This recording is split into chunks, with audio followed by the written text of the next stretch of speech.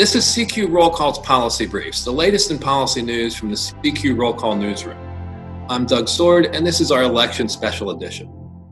No matter who wins the presidential election on November 3rd, there are certain policies that the next president will need to tackle. Here are the top 3 issues in tax policy for the next administration.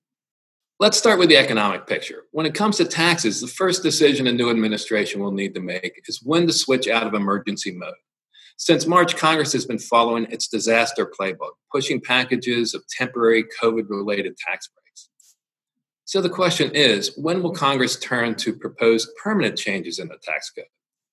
Now, major tax changes may move in 2021, particularly if Joe Biden is in the White House. But their effective dates may be put off for a while because of the economic uncertainties.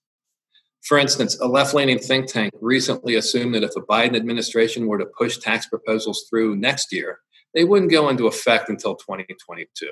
And the campaign apparently signed off on that assumption.